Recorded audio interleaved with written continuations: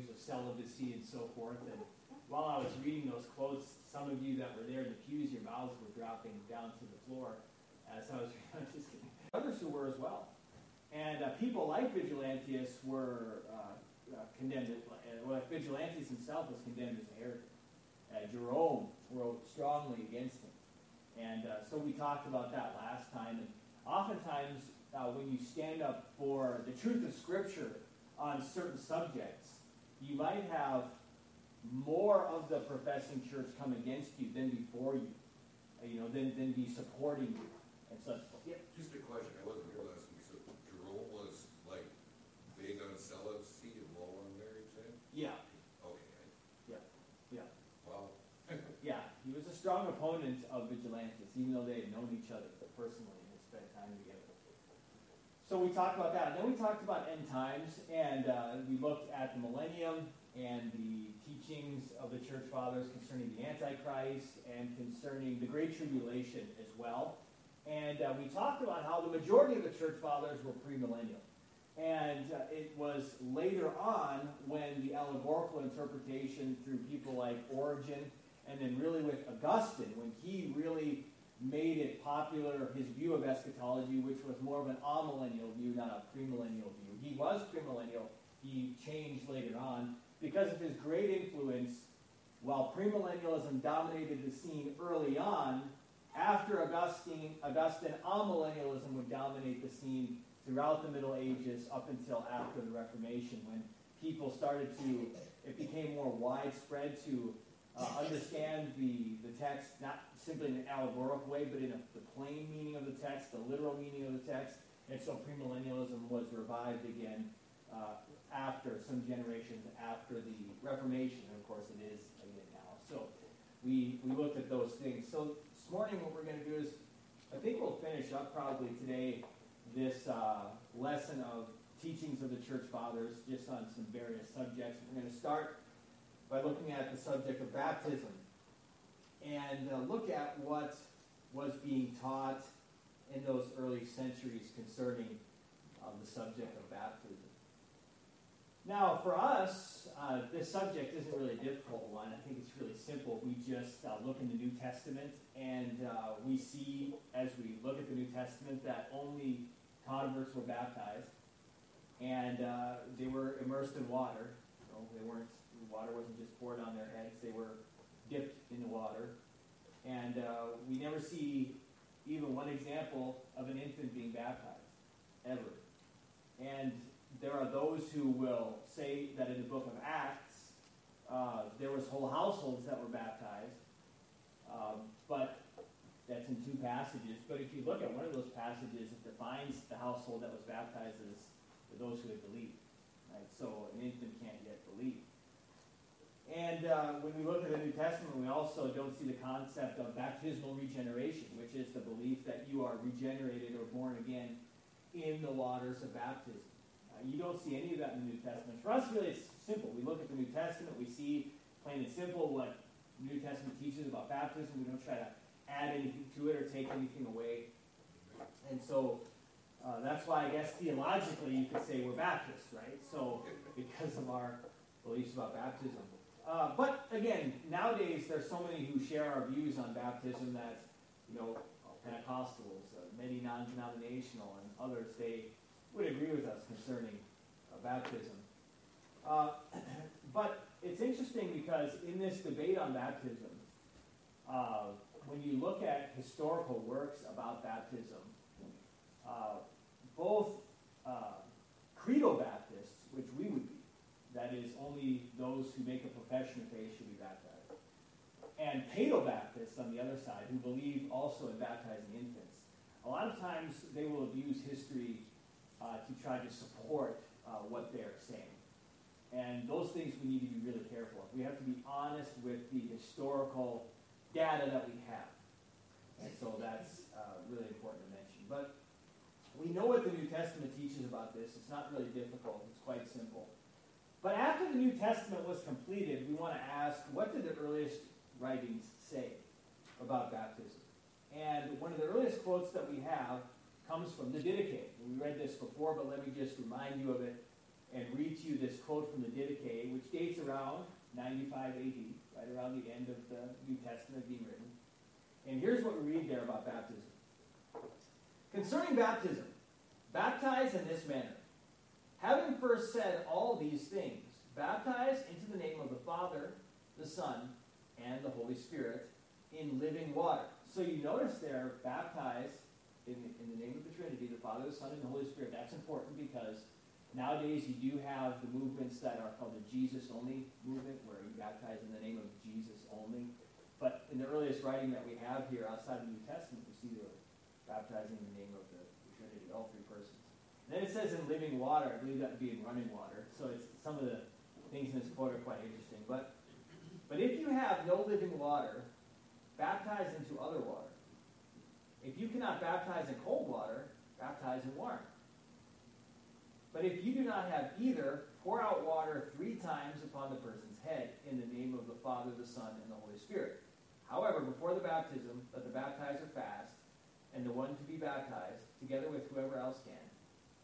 But you will instruct the one to be baptized to fast 1 or 2 days before the baptism. So some things in there obviously aren't directions given to us in Scripture, but they're optional. But you notice here what was the directions concerning how a person is to be baptized. It clearly was immersion. The person was to be dipped in the water completely. Now, there is the question that comes up, even amongst Baptists on the mission field at times, and that is, what do you do if you're not in a place with a body of water? I once heard a Southern Baptist, I think it was, being interviewed on a radio program, and he talked about how, they're basically missionaries out in the desert. I think the only water they had may come from under the ground, but they didn't have any bodies of water. And this isn't a place where you just get in a car, drive 100 miles somewhere. So what do you do? And it's interesting because what he said they did was, the missionaries there, they had some kind of a hole in the ground or something. So like you dig like a pool in the ground, but there's still water in it. And so they kind of put the person under like that. And some of the people that were supporting the mission work didn't appreciate that. But they couldn't bring in like a big tub of water either. So it was quite interesting how you handle that. Well, there's different opinions on that.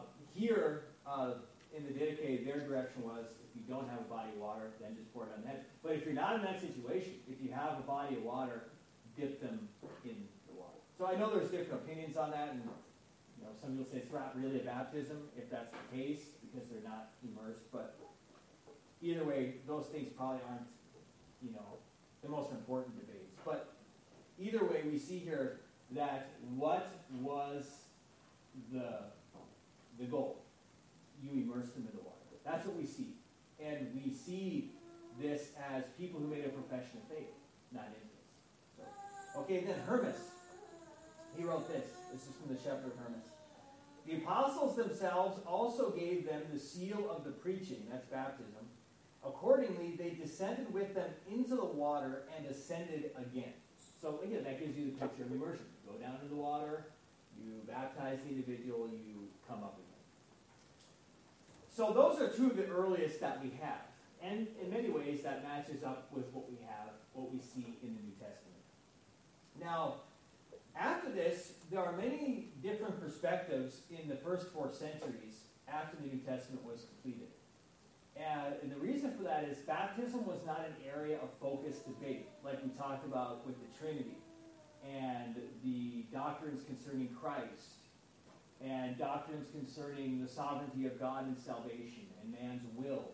Baptism wasn't so much a focused area of debate, and there are different reasons for different views that are given. But what you see is all those people claim that they're following the tradition of the apostles for their view. So oftentimes you see, we do this because this was passed on by the apostles, and someone else would just say, well, we do this because this was passed on by the apostles, and they can't all have been.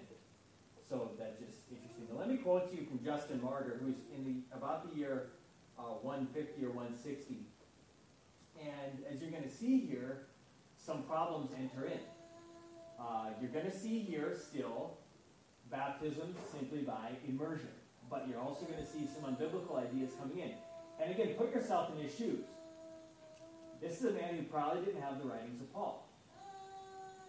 And how would your theology be if you didn't have any of Paul's epistles? You think of that. So in some ways, you can't really judge the person if they're doing the best that they have. You judge the teaching, but it's hard that you don't know the condition of the person's heart and where they would end up if they had a thorough knowledge of Paul's writings. But here's what Justin Martyr said: I will also relate the manner in which we dedicated ourselves to God when we had been made new through Christ. As many as are persuaded and believe that what we teach and say is true, and undertake to be able to live accordingly, are instructed to pray and to entreat God with fasting for the remission of their past sins. The rest of us pray and fast with them. They are brought by us where there is water, and are regenerated. They there receive the washing with water in the name of God, the Father and Lord Jesus Christ, and of the Holy Spirit. For Christ also said, unless you are born again, you will not enter into the kingdom of heaven. So, the first two quotes, we saw immersion in the name of the Father, the Son, and the Holy Spirit. We see that same still here with Justin Martyr. You only have converts being baptized. But what you also have here is, it seems to be the belief that a person is regenerated in the waters of baptism. Now, this is the first time we see this here at about the year 160. And we'll read a quote later of why some of the church fathers started to link regeneration with baptism. But you see this here with Justin Martyr. So you're going to see some changes early on. And it became common for church fathers to refer to baptism as the bath of regeneration. And so just want to mention that as well. Now, for the rest of some of this here, I want to give credit to James White because he has a really good teaching on this about baptism from the church fathers. So a lot of this I picked up from him, but I'll read you the quotes, and then we'll go from there. We're going to look at what Tertullian, if you remember, Tertullian was late 100s, early 200s. And he also rejected the baptism of infants. But I want to give you some quotes from him concerning baptism. Okay, here's his first one. When we are going to enter the water, but a little before, in the presence of the congregation and under the hand of the president, we solemnly profess that we disown the devil, his pomp, and his angels. Upon that we are immersed, and the Latin word there for immersed means to dip.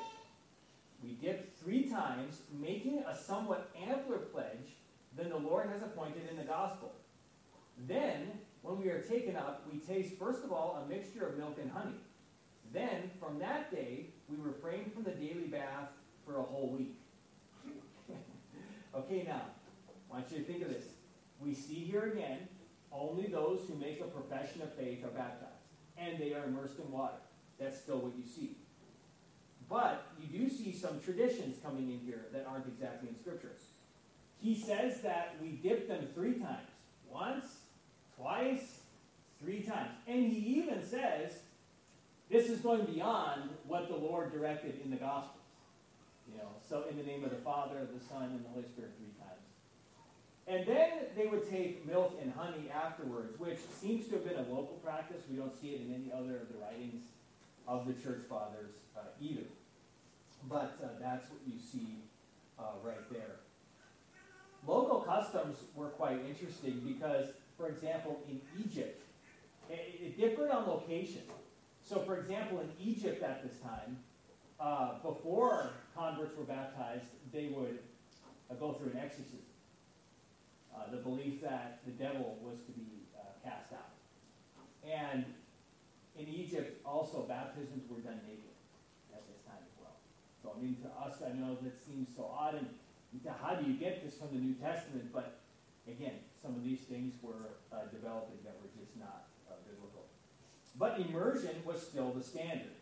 And even if we still have church buildings from the 3rd and 4th centuries, from the 200s and 300s, and if you look at their baptistry, it's big enough for you to go in, to be completely immersed, and to come back out. And so that's what we still see that the practice was. Also, baptism for many was commonly done by this time not backwards anymore, like we do, but forwards. So just to show you some of the different things. One thing we also see, though, that was the common practice, is no one could partake of the Lord's Supper until they were baptized as a believer. And again, only those who are baptized could be disciples of speaking and understanding age. That's one thing I think that they do more accurately than many of our churches today. Is a lot of times in our churches today, you have people partaking of the Lord's Supper before they're ever baptized. And that's something you don't see in the New Testament. It was, you made a profession of faith, you were baptized, then you were in the church, and then you partook of the Lord's Supper. And it's interesting because I heard an example used this week of how, for many Baptist churches, it is very odd to have the concept of guarding the table. That is, the elders want to try their best to make sure that it's only those who have a credible profession of faith who partake of the Lord's Supper. That's common in Reformed Baptist churches, but that's not as common in non-Reformed Baptist churches. And it's interesting because I think all Baptists would agree with the concept of guarding the baptistry, at least not anymore maybe, but Bible-believing ones like us. Guarding the baptistry, that is, you don't just baptize anybody. The same with the Lord's Supper. You don't just give the Lord's Supper to anybody. And that's just important to remember. Now, let me give you the next quote here from Tertullian. I will turn to that highest authority of our seal itself. When entering the water, we make profession of the Christian faith in the words of its rule. We then bear public testimony that we have renounced the devil, his pomp, and his angels. So just to show you again, only those who made a profession of faith were to be baptized, according to Tertullian at this time. And there's an emphasis on that. Even at this time, you probably don't remember what we talked about before. There was a controversy called the Novatianist controversy. And one of the leaders involved in that schism, there was some controversy that was taking place with him because he was baptized by effusion, not immersion. Water was just poured on him. And so that was seen as not being biblical. So again, the emphasis on making a profession of faith, being immersed in the water. Then by this time, you started to have what was called clinical or emergency baptisms. And I'll give you a quote from James White, and here's where you have, again, some more unbiblical things developing. He says this: identification of baptism as a rite that accomplishes something in and of itself, that was the idea that was going on now. Baptism is a rite or a ceremony that accomplishes something in and of itself. So when people started to view it that way, they started to get a very unbiblical view of baptism. They didn't get that from Scripture, but these traditions developed that were very problematic. And it led to the idea that baptism was a means of washing away sin. And that's what started to develop. Let me quote to you from Cyprian, who again was in the 200s. Here's what he says. It is required then that the water should first be cleansed and sanctified by the priest. Now remember, presbyters or pastors at this time started to be called priests in the 3rd century. So that it may wash away by its baptism the sins of the man who is baptized. For the Lord says by Ezekiel the prophet, then I will sprinkle clean water upon you, and you will be cleansed from all your filthiness. There's the problem, is they would take portions of Scripture that speak about spiritual cleansing at regeneration, and they would identify that with baptism, and they would see baptism then as a means of washing away sins, and when you are regenerated. And so there is a big problem. Many people look at John chapter 3, where Jesus speaks about being born of water and of the Spirit as a baptism, as when you're regenerated and born again. But Jesus was referring back to Ezekiel. He's referring back to that spiritual cleansing that we receive, obviously, when we are saved by the Lord. Now, let me also tell you 2 different problems that developed because of this. As late as the Council of Nicaea, so at about 325 AD, Constantine, just an example, he put off baptism until late in life, and this became the practice of some. So they would profess faith in Christ, but they wouldn't be baptized until they thought, like, right before they're going to die. The reason for that is because the belief developed that baptism washed away all of your past sins. And you see Justin Martyr was even talking about this a little bit. And so, if it washes away all your past sins, you should do it right before you die, because then you're not going to have many sins that you commit before you die. So the power of tradition here is beginning to, how do you say, blur people's understanding of the gospel itself. And so you have that. And then also because of this idea, children began to be baptized when they became sick. That was not the normal situation, but nevertheless it would happen because they thought, okay, the child is sick, we baptize them, all the sins are gone from the past, and then the child will maybe go to heaven. So this is what's developing. Let me give you also from Tertullian a third quote. Here's what he says. If I can find it here.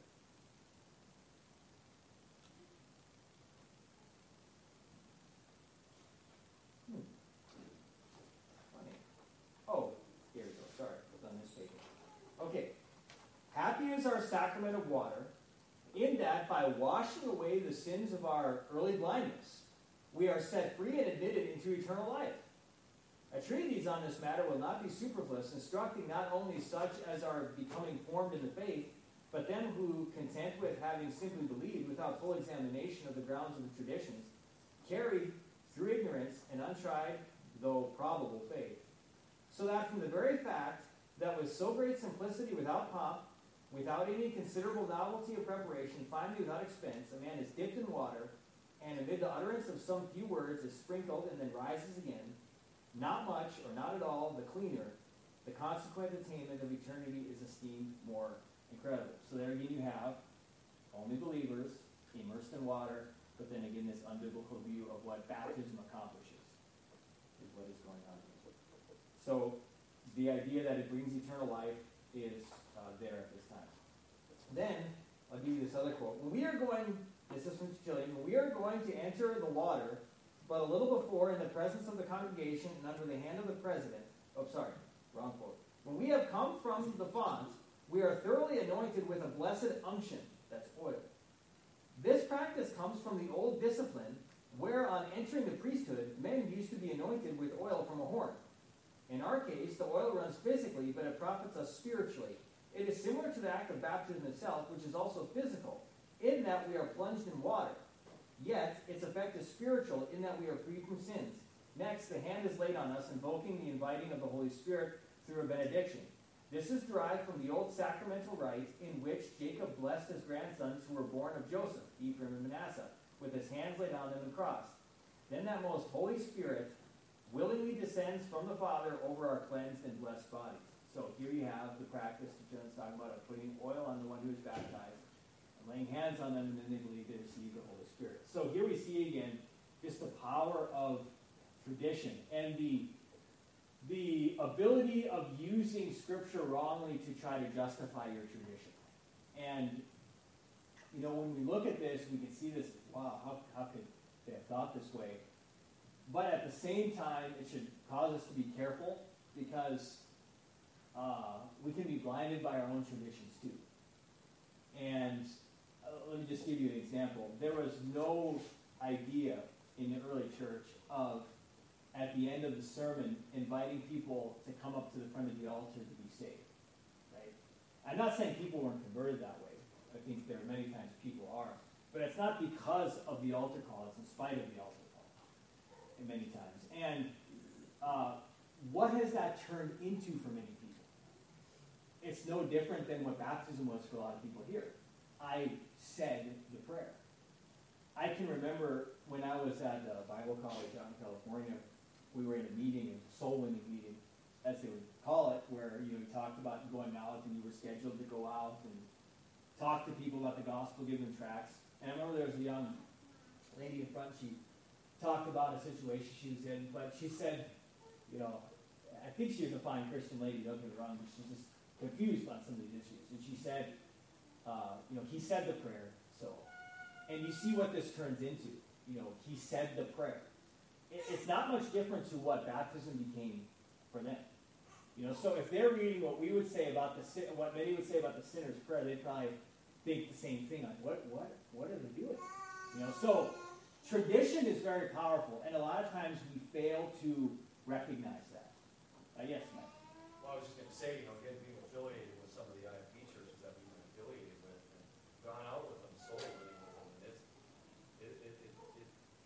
very man-centered, number one, but number two, they'll come and say, oh, how many did you get saved? Prayer. How many did you get saved?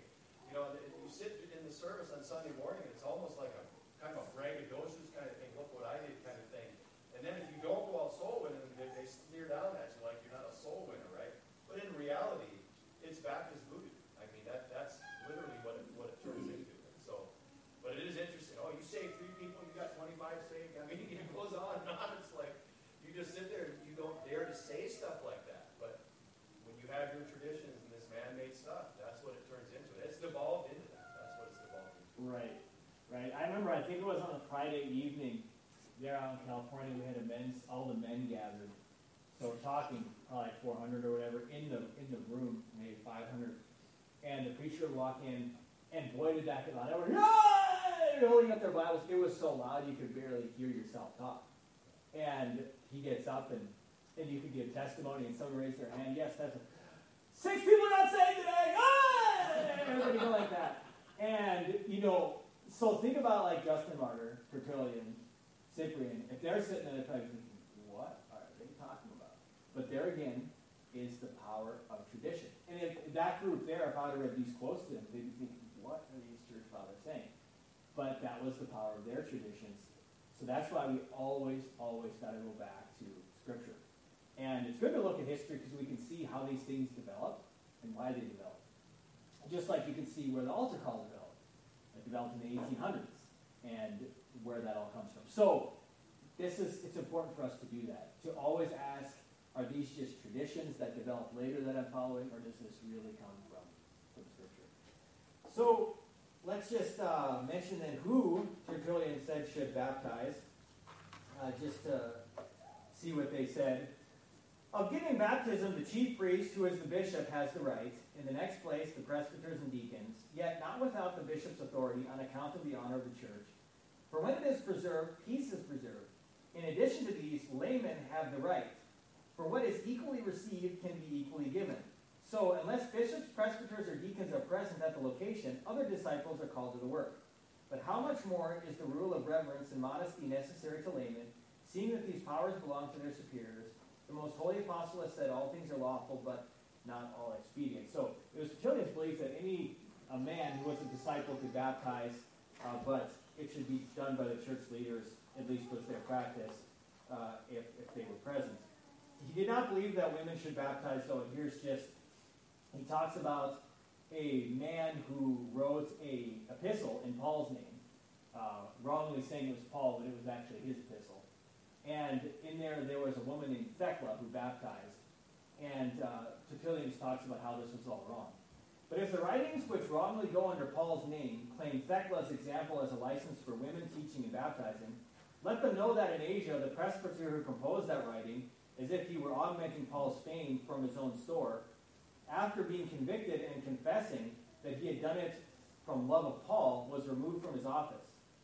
For how credible would it seem that he who has not permitted a woman even to learn with overboldness, should give a female the power of teaching and of baptizing.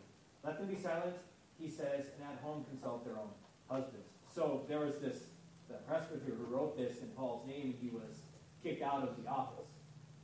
But Tertullian was saying that's not right, that women should not baptize. So that's what they believed about that as well. Then quotes, one more quote I'll give you here from Tertullian. Moreover, a presumptuous confidence in baptism introduces all kinds of vicious delay with regard to repentance. So he's talking about those who are going to be baptized, but they're not really repenting. So they have this problem of just, okay, baptism washes away my sins. I don't have to change. Does that sound familiar? Or I think even about the sinner's prayer. I pray the prayer, I'm saved, and easy believe this, and I'm going to heaven. Well, they dealt with that too. For feeling sure of undoubted pardon of their sins, men meanwhile steal the intervening time and make it for themselves into a holiday time for sinning, rather than a time for learning not to sin. Further, how inconsistent is it to expect pardon of sins to be granted to a repentance which they have not fulfilled? The baptismal washing is a sealing of faith, which faith is begun and is commended by the faith of repentance. We are not washed in order that we may cease sinning, but because we have ceased, since in heart we have been bathed already. So you could make the argument there, did he see regeneration taking place inwardly first? There seems to be a lot of confusion amongst some of these men, and like there was with Justin Martyr as well, just a confusion of the order and how these things take place. But again, for someone like Justin who didn't have all the scriptures, we got to question where would we be also. So there's kind of a mix here, but baptism had to be done in genuine faith and repentance, is what he was saying. Now, after Tertullian, or later in Tertullian's life, you have Cyprian, who I mentioned earlier, in the 200s, and he begins to promote infant baptism. I'm not saying he was the first one that did, but he was big in promoting infant baptism. And some believed in doing it on the 8th day, because of circumcision. And others believed in doing it as soon as possible. But still, even later church buildings, you still have full baptismal fonts. So you have someone like Cyprian in Africa, Tertullian in Africa, and Constantine in Rome, all having different opinions on baptism because of the different influences and beliefs of their local areas that they lived. And all of them would have pointed back to apostolic tradition for why they believed what they did. Infant baptism then begins to exist alongside with adult baptism, as some put off baptism later on in life. Once sacralism is established, that is the church and the state mixing, infant baptism grows and adult baptism becomes less and less through the Middle Ages. And it's like usually if you have adult converts or if missionaries go in somewhere, you see adults being baptized, but for the most part, it's just infants being baptized. But immersion still continues as the practice for a long time, not just pouring or sprinkling or anything like that. So we started here from the beginning. We talked about the New Testament. We read some of the earliest quotes. We see immersion and we see only believers. And then as you move on, you see these traditions being added on to baptism, the wrong view of baptism and regeneration and past sins being forgiven only through it. And then you have infants being baptized. You have people waiting till later on in life. All these things develop, and these traditions become very powerful. But you can see how it's a slow moving away from the New Testament practice. Infant baptism becomes the way, eventually, in Europe to become a part of the church and the nation. And again, when there's not a lot of literacy later on in the Middle Ages and not a lot of communication like we have today, you have just a decline of the view of baptism, like you kind of had with marriage too, and eventually with the Lord's Supper in all of these areas. So that's what we see. Now, before moving on from baptism, though, let me just mention this. There is, so let's talk about our church. You say Reformed Baptist Church, right? Well, it's interesting the words Reformed Baptist, because if you just take plain Reformed, Reformed churches, Presbyterian churches, you have the practice there of baptizing infants. And their beliefs about baptizing infants would be different than the Lutheran belief and the Roman Catholic belief. I would say it's not as erroneous as Roman Catholic belief or even as Lutheran belief. But basically, I can sum it up this way. They believe that an infant should be baptized because in baptism, the infant then becomes a part of the covenant. In the same way that in the Old Testament, an infant who was circumcised became a part of the covenant. Circumcision didn't forgive them of their sins. It didn't mean they would be true believers. Like, for example, Esau, right? He was circumcised, but Esau wasn't saved, right? He wasn't a believer. He didn't have genuine faith. They say in the New Testament it's the same thing. You can be baptized as an infant, become a part of the covenant, but if you don't exercise faith when you're older, you're going to perish.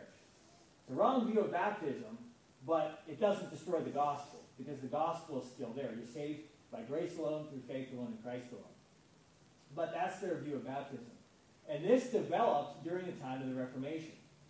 And I don't want to just focus so much on the Reformation right now, but I would just want to mention this because we're talking about baptism. The Anabaptists that existed during the Reformation, one of their main influences in the 1520s was one of the reformers by the name of Ulrich Zwingli. And Zwingli looked at the New Testament. He started to understand, in the New Testament, you don't have infants being baptized. So he toyed around with this idea, and his disciples really carried it through. But when he received a lot of pressure, he backed off from that, kept infant baptism, and developed a lot of this covenantal view of baptism. that I talked about that the Presbyterians have. And John Calvin really was influential in bringing this out as well, this idea of infant baptism and covenant theology. Now, what's interesting is that Reformed view of paedobaptism was completely unheard of throughout all of church history before the 1500s. It just doesn't exist. You can maybe say that seeds of it were in John Wycliffe's study notes in the 1300s, but you don't have this develop at all until the 1500s. And what's interesting is that the arguments for infant baptism in the earlier centuries of the church, like we talked about this morning, were never based on covenantalism, but they were based on beliefs that even Reformed Christians and Reformed Presbyterians would disagree with. So if you could, James White used this example, like if you had a board right here that starts with when the New Testament was completed, and you just go down the centuries of when this belief was developing, when this belief was developing, if you talk about a Reformed covenantal view of infant baptism, it'd be way down here. It just doesn't exist until the 1500s. And so that's just something important. A lot of us here might not deal with that, but nevertheless, if you interact with, or if you're friends with Presbyterians, who will argue to justify infant baptism, historically, before the 1500s, basically, no one ever heard of it. So, okay, yes. Well, I was just thinking again, if you haven't had a chance to watch it, but R.C. Sproul and John MacArthur had a debate about this very issue, right? And I still remember, and I love R.C. Sproul, and still do, and he's very sound in so many things, but remember how he kind of stuck, yeah, John's going to get up here, he's going to have all kinds of Bible verses to back up his position. Well, we don't really have that. It's like I'm going, well, wait. Okay, well, that's where that stems from. If you go back in church history, the New Testament, when it was completed, you don't find it because it's not there. So I think it's interesting. You love the brothers, and again, their view of it is not, what we would call sacerdotalism, where there's some kind of salvific thing that takes place in it. But you do see that a lot in Catholic funerals. I don't know if you guys have been to one recently, but we went to one a couple years ago, and they drape the casket if they've been baptized as infants. They drape it in white. This white shawl goes over the top of it. And the whole message is all about how they were baptized when they were infants. No relationship with Christ. No, I mean, it's stunning, but they were baptized, so therefore they're in heaven. So that takes it to that other extreme. Yeah, absolutely. And I think that if you talk to Presbyterians, usually, like if they're strong believers, they usually respect history. And they have to feel the weight of not having their view found at all in church history before the 1500s. Whereas we can find in the earliest quotes that I gave this morning, our view of baptism there, of believers simply being immersed in water after a profession of faith.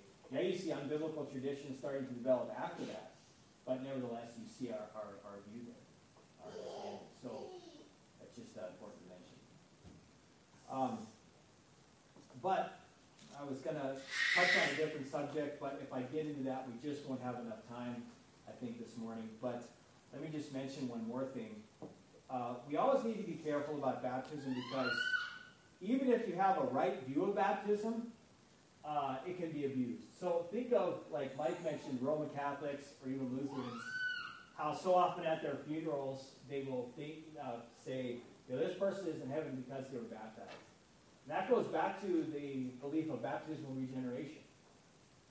We had members here before in our church who are no longer with us, and they attend a church right now that's Lutheran that promotes baptismal regeneration of infants.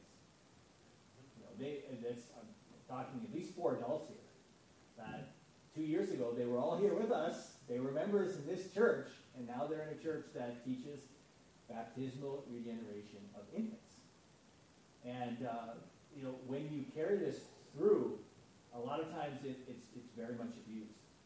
But even the covenantal Presbyterian view of infant baptism can be abused as well. Now, usually it's not if the church is sound. But once the church starts to compromise a little bit, they can also follow these children are God's children because they're in the covenant. And we as Baptists can do the same thing. That person prayed the prayer. They made a profession. They were baptized. Yeah, about, after they were baptized and were in the church for a year, the last 10 years they were a carnal Christian, They were barely ever in church no more. But they were saved because they prayed the prayer. You see, it doesn't matter what denomination you're in or what your theological beliefs are, doctrinal beliefs about baptism. If you're not careful, you can abuse it, even if it is the right view of baptism. And so we also have to remember that. And I used that example earlier of at the Bible school, a lot of those people, raised their hands. 6 people got saved today. Yay! Well, a lot of them, where are they now? Are they going to be baptized? And you go to the prayer meetings. I'm sure, Mike, you probably faced this before, where you go to the prayer meetings and you have prayer requests. Can you pray, so and so was saved, but I just pray that they want to get baptized, or afterwards, okay, so just pray that they want to come to church now, or that they want to be members of the church. But again, that goes back to the easy believism. You can assent to the facts of the gospel, but you're not necessarily going to repent. And you might not be baptized. You might not even become a member of the church. You might just be a carnal Christian your whole life, but you're still saved. You see, so again, if we're not careful, even us who we would believe have a right view of baptism, we have to be careful that we don't get unbiblical with this and abuse that as well. Okay, any last questions or comments, and then we'll be finished. Yes, Mike. Howard, go ahead.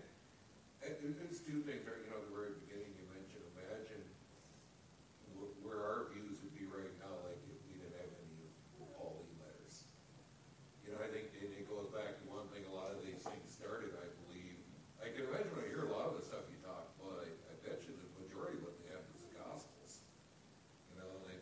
But error begets error. You're a lot, but I think of that view on the one side of they're saved because they're baptized as infants isn't a lot different than that thing, well, make a profession of faith, right? Because then to justify the fact that there's no repentance, instead of admitting and seeing the error of their tradition, then comes this thing, the carnal Christian, easy believism, right? Because you got to justify the fact that, well, these churches are full of unrepentant sinners. Unrepentant sinners, and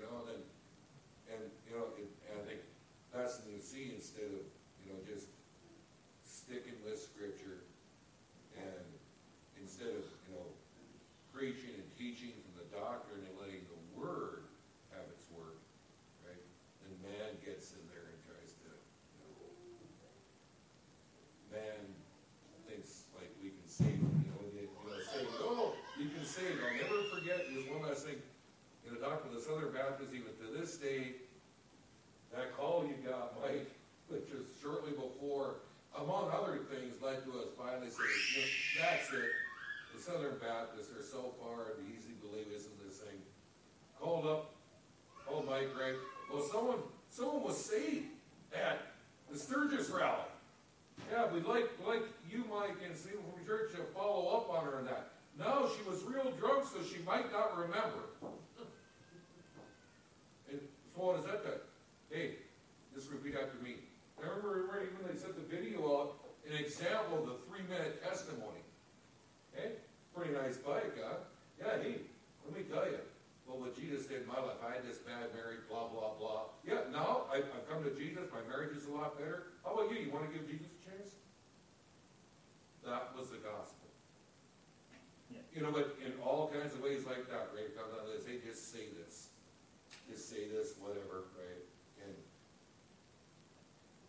right, our responsibility is to preach the truth, speak the truth. The Holy Spirit does. It'll have its work. And that's that. You got no. And that's where I think there's a lot of sincere people have tried to. We know there's insincere people too, but sincere people want so much, to see, saved, that and I think a lot of us, they don't even realize they're just compromising the gospel because they can't get, why don't they believe? It's not up to us. Yeah. Yeah. Mike, were you going to say something? Oh, I was just thinking of Wendy one time. We attended it was a Christian church baptism of a friend that we knew. And I remember Wendy she had told me, is that okay if I share this? Oh, he's finally going to be saved. He's finally going to change. So it went in the water, came up out of the water, and guess what? Never changed a bit. Not an ounce. But you ask people in that church if he was saved, they'll tell you yes, he was. But he never changed. She was crying even for his wife because he was such a scoundrel. And it lasted, I think, about 3 weeks. About as long as the Promise Keeper stuff lasts, about 3 weeks. And then he was back to his old self again. So it's that Second Peter thing, right? The old dog returns to his vomit, and the pig returns to its wallowing in the mire because that's its nature. Yeah. If it isn't changed. Yeah. Yeah. So these problems that we looked at today, they exist all throughout church history. That's just the reality. I mean, it still exists today, a lot of these things. And some of the ones that are really erroneous, we might be more comfortable with them because we're around them more. So you can read about what they believe about baptism, and it's like, whoa, that can get really off.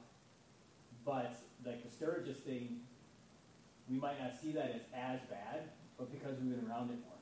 Do you get what I'm saying? And so, again, the power of tradition and of influence what you're around is there as well. But thankfully, we can look back at the earliest quotes. We see good quotes about baptism before most of you came, or before some of you came in and saw that. And obviously, the New Testament is our ultimate quote like that. All right, let us be done. And Mike, would you pray for us?